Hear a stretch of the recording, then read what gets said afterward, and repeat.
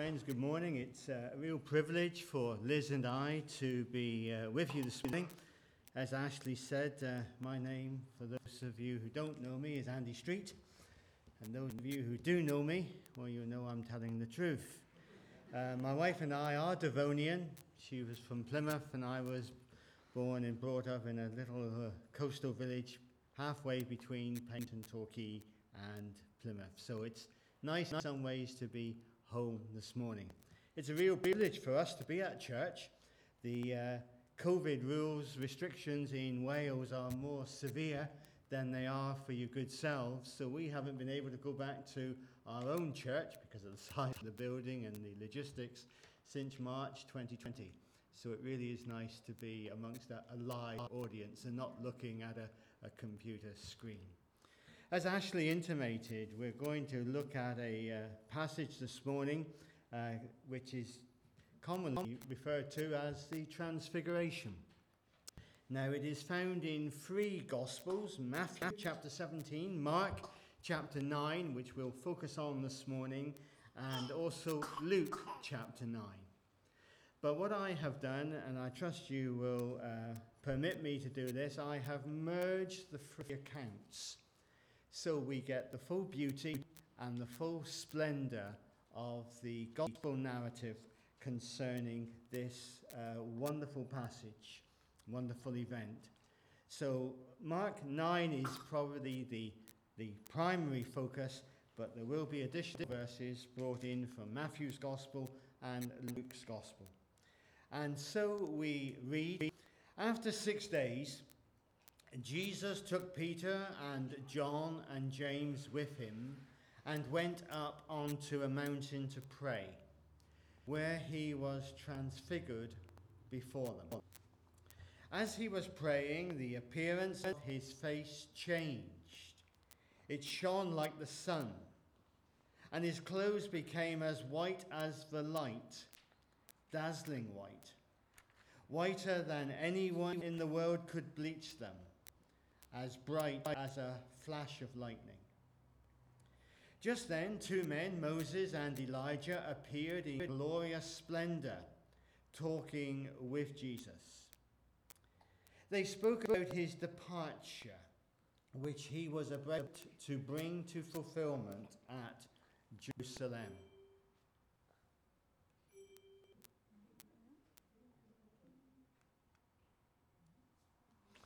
Peter and his companions were very sleepy, but when they became fully awake, they saw his glory and the two men standing with him.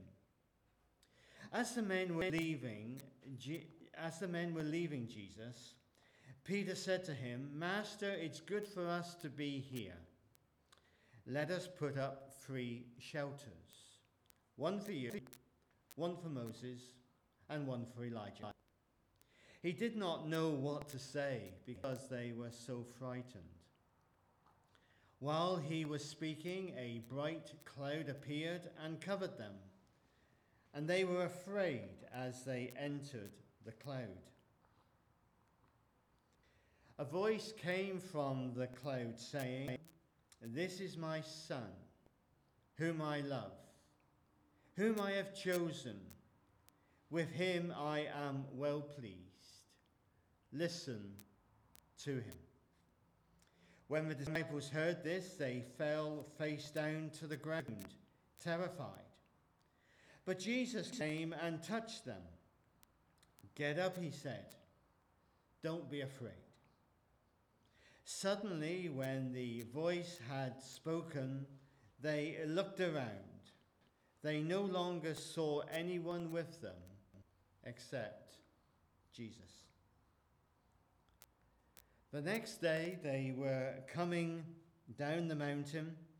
Jesus instructed them, "Don't tell anyone what you have seen until the Son of Man has been raised from the dead." The disciples kept this to themselves and did not tell anyone at that time what they had seen.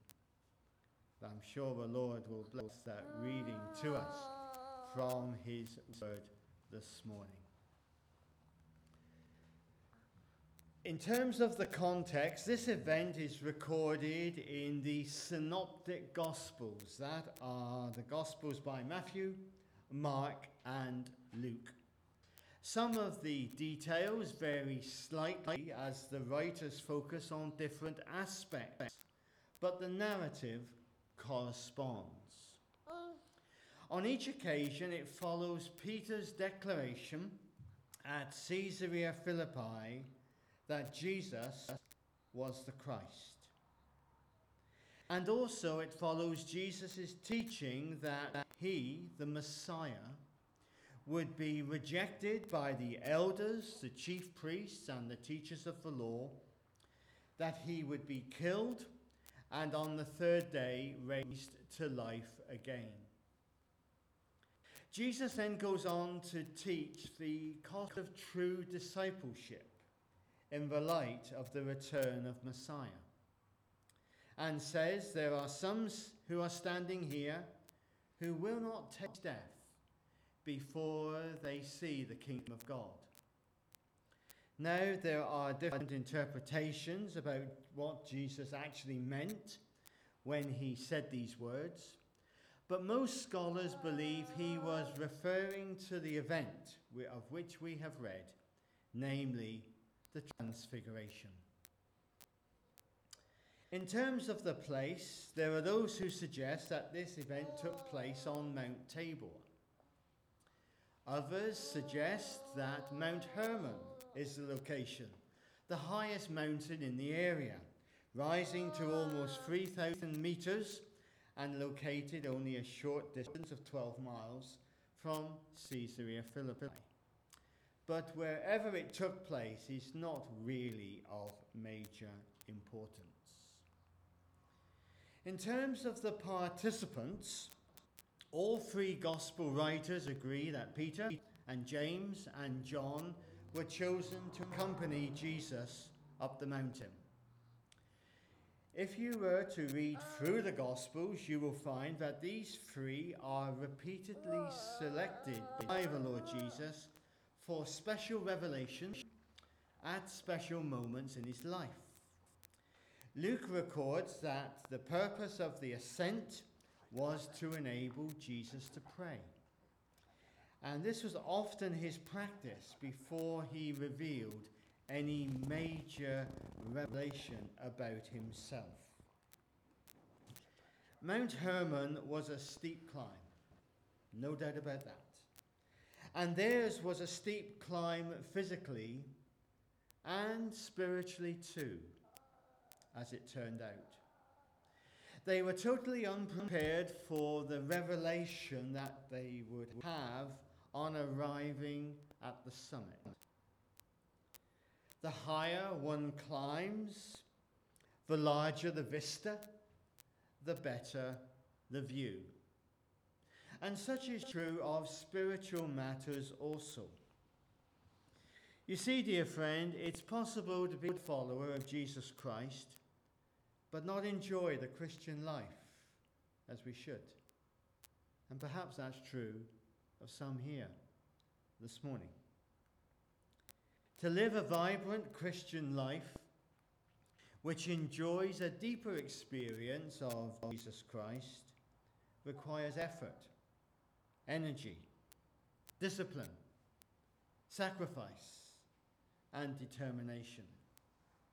It's much more than merely pitching up to church services, important though that is for fellowship and spiritual growth. And consequently, only a few reach the summit of Christian life experience and enjoy the panorama as they should. And so the challenge comes to us, those of us who profess to be believers in the Lord Jesus this morning. How vibrant is my Christian life? Am I enjoying the panoramic view of the blessings of God? Or is my experience of such more mundane and more akin to that of the valley? In terms of the event, we read that as Jesus prayed, he was transfigured before them.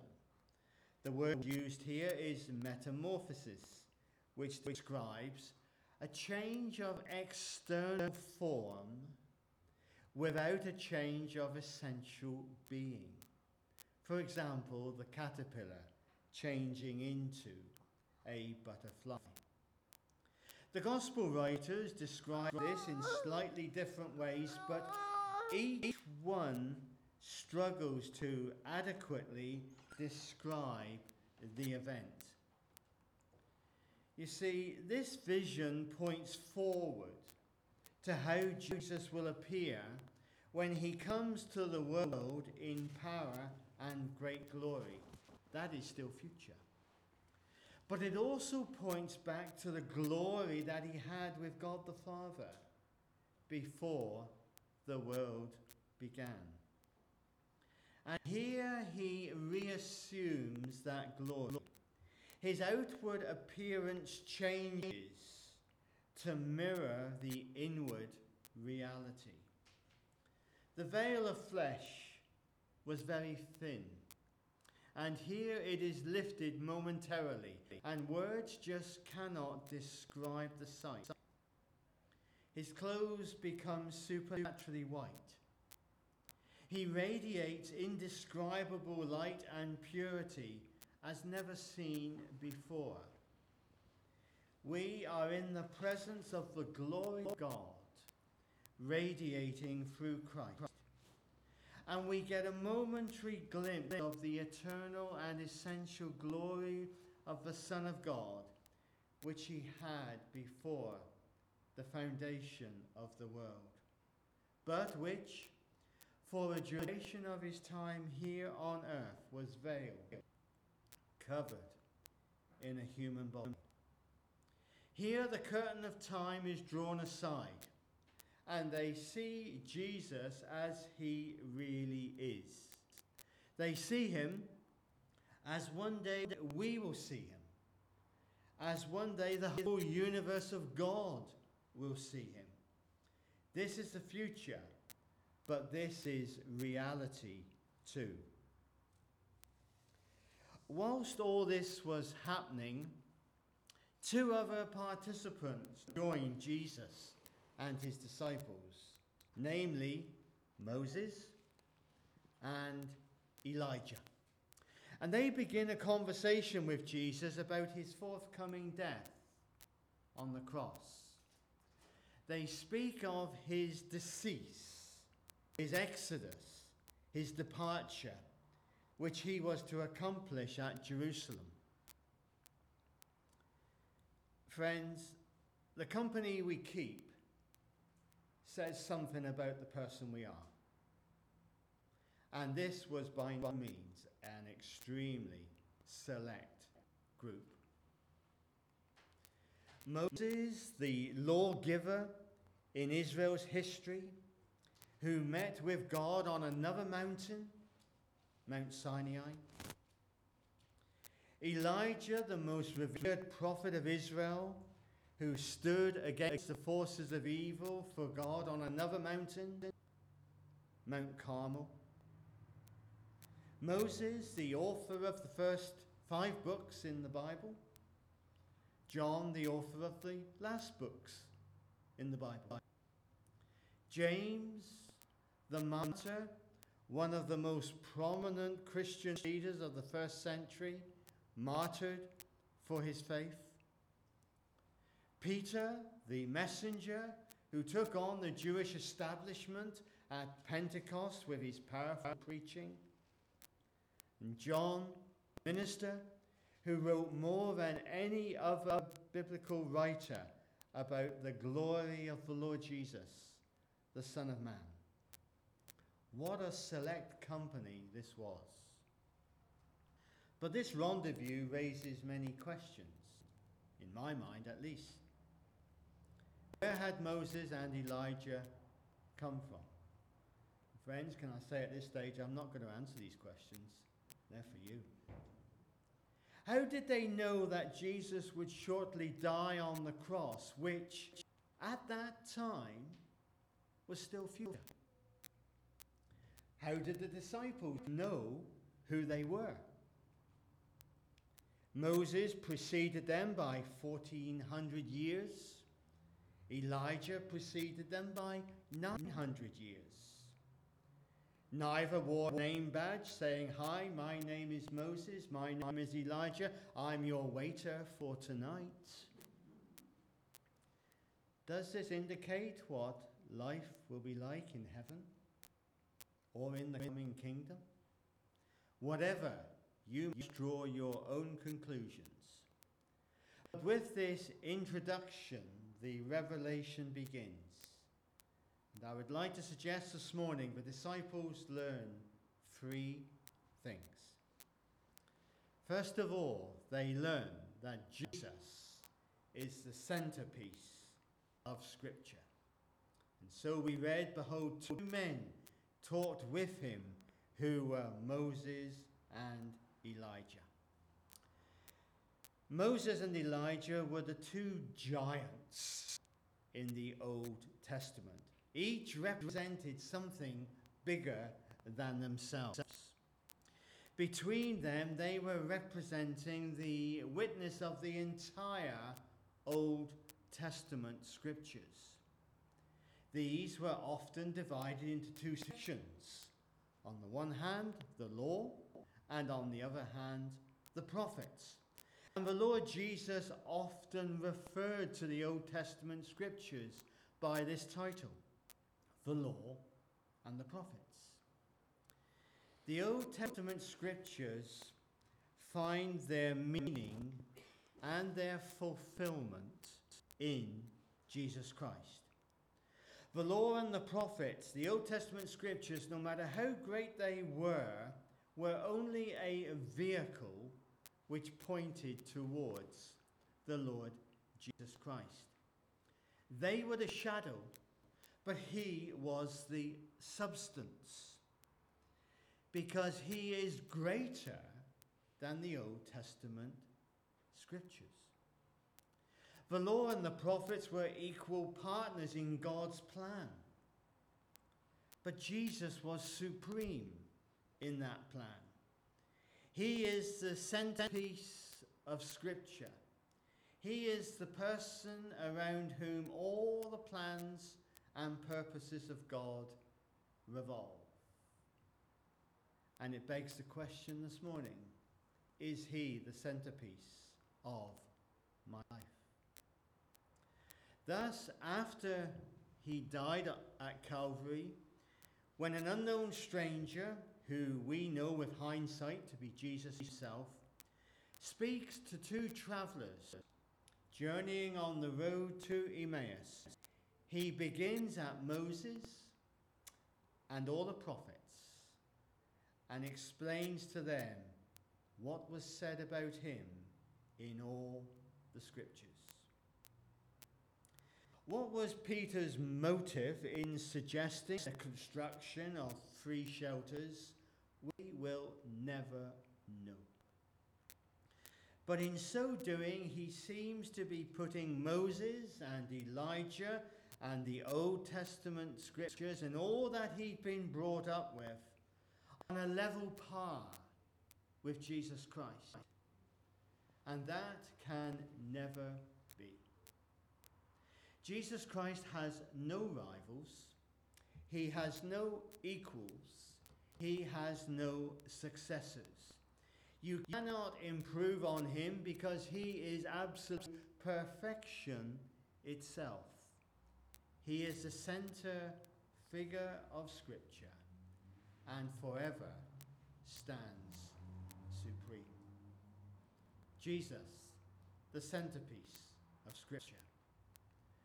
But secondly, they learn that Jesus is the Savior of the world. Moses and Elijah appeared in glory, and they spoke of his decease, his exodus, his departure, which he was about to accomplish at Jerusalem. The phrase deceased is better translated exodus. And that shows that Moses and Elijah are fully aware of Jesus' forthcoming death and resurrection, even though for him it's still future. astounding. If anyone knew about the historical Exodus, it was, of course, Moses, because he was the leader of the people of Israel during that time. He knew more than anyone about the nation's journey from the bondage of Egypt to the promised land.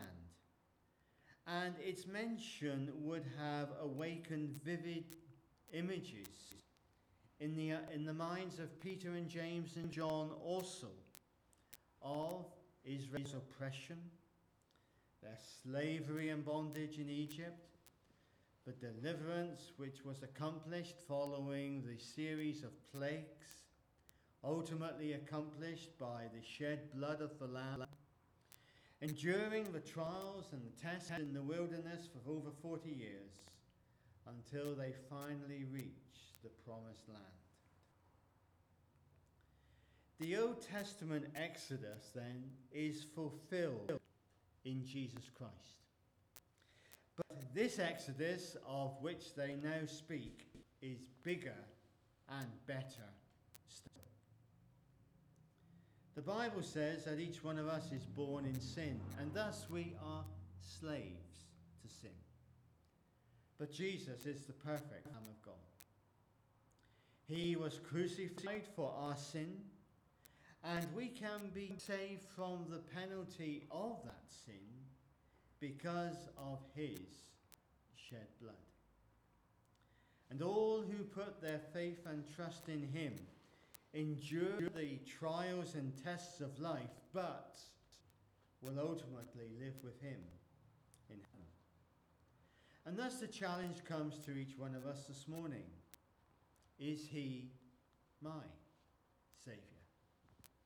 Do I know the joy of my sins being forgiven and the presence of God in my life? If not, this is something that we should give serious consideration to. And if appropriate, confess that sin to God, seeking his forgiveness, and thereby embarking on a new life with Jesus at the centre. Oh, to have been able to listen in on that conversation. Would you not wish to have been there? Moses and Elijah from a previous era, validating Jesus' mission and celebrating his coming death. All of their efforts had been leading up to this moment. All the sacrifices and the offerings recorded in the Old Testament with which they were familiar were all about him and were all fulfilled in him. Yes, Jesus is the centerpiece of Scripture. He's the Saviour of the world, but they also learn that he is the Son of God. Previously at Caesarea Philippi, Peter declared that Jesus was the Messiah. But that was merely scratching the surface. He is not just the Messiah for the Jews. He is the Son of God. But he's also God the Son. 100% God. 100% man. There was a time as a young Christian I used to argue over that. I've learned differently. I worship over that. Charles Wesley was right when he wrote his famous carol, "Veiled in flesh, the Godhead see. Hail, the incarnate deity."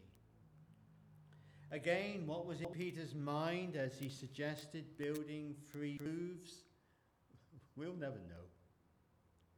Did he want to continue the experience? Did he understand the implication of what was being said and wanted Jesus to avoid the cross?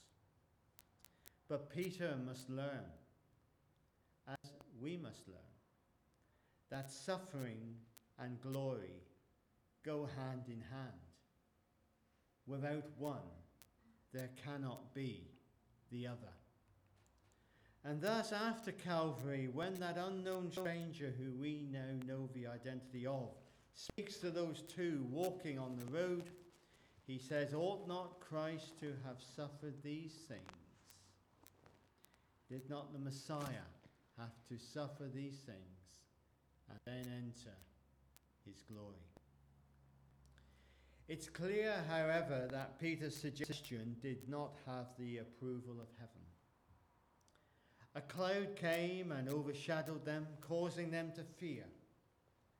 And they heard the voice of God speaking, "This is my beloved Son, whom I love, whom I've chosen, with whom I'm well pleased. Listen to him." Years earlier on Mount Sinai, 10 commandments were given. Here only one is given. Listen to him. On one previous occasion at Jesus' baptism, God's voice had been heard declaring his pleasure in Jesus. And that commendation referred to the hidden life of Lord Jesus prior to his public ministry. Here God speaks again, this time to declare his delight in the public life of teaching and miracles undertaken by the Lord Jesus. The expression, "my Son," carries with it the underlying truth that Jesus is the only Son. Thus, Peter's suggestion of 3 shelters was sorely misplaced, because this was not a trio of equals. Moses and Elijah were great servants. Of that there is no doubt. But there can only ever be one Son. They were the heralds, but he is the King. They promise much, but he is the fulfillment. They were the first rays of a spiritual dawn, but he is the blinding sun in its noonday splendor. Jesus Christ has no limitations. He has no equals. He has no rivals. He depends on nothing for his existence, but everything that exists depends on him. Today we use terminology such as awesome or amazing, and we know what we mean. But such terminology should rightly be reserved for someone who is truly stellar. And there's only one person who meets that criteria, and that's the Lord Jesus Christ himself. Suddenly all became quiet. The guests had gone, and the disciples were once more alone with Jesus. He touches them and encourages them to get up and not be afraid.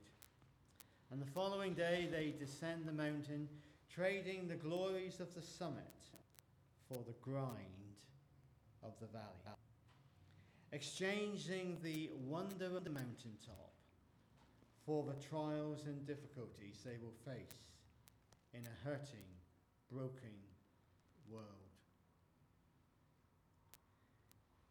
On occasions, we too enjoy the mountaintop experience in our Christian lives.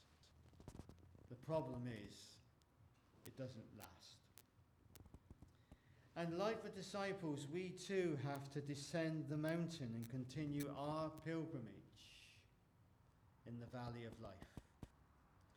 But how wonderful to know that whether it's the brightness of the mountaintop or the darkness and challenge of the valley, we need not fear, because he is always there with us.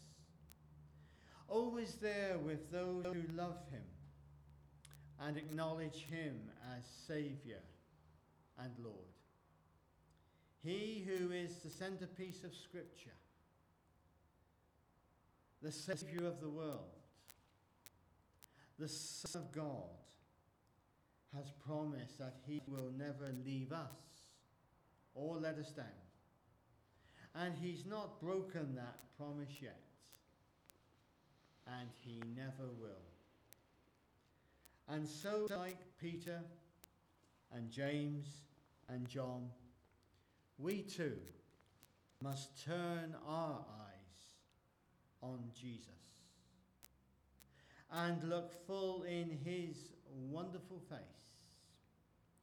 And as we do, and whatever circumstances we find ourselves in, we will find that the things of earth will grow strangely dim in the light of his glory and grace. May God bless his word to our hearts this morning.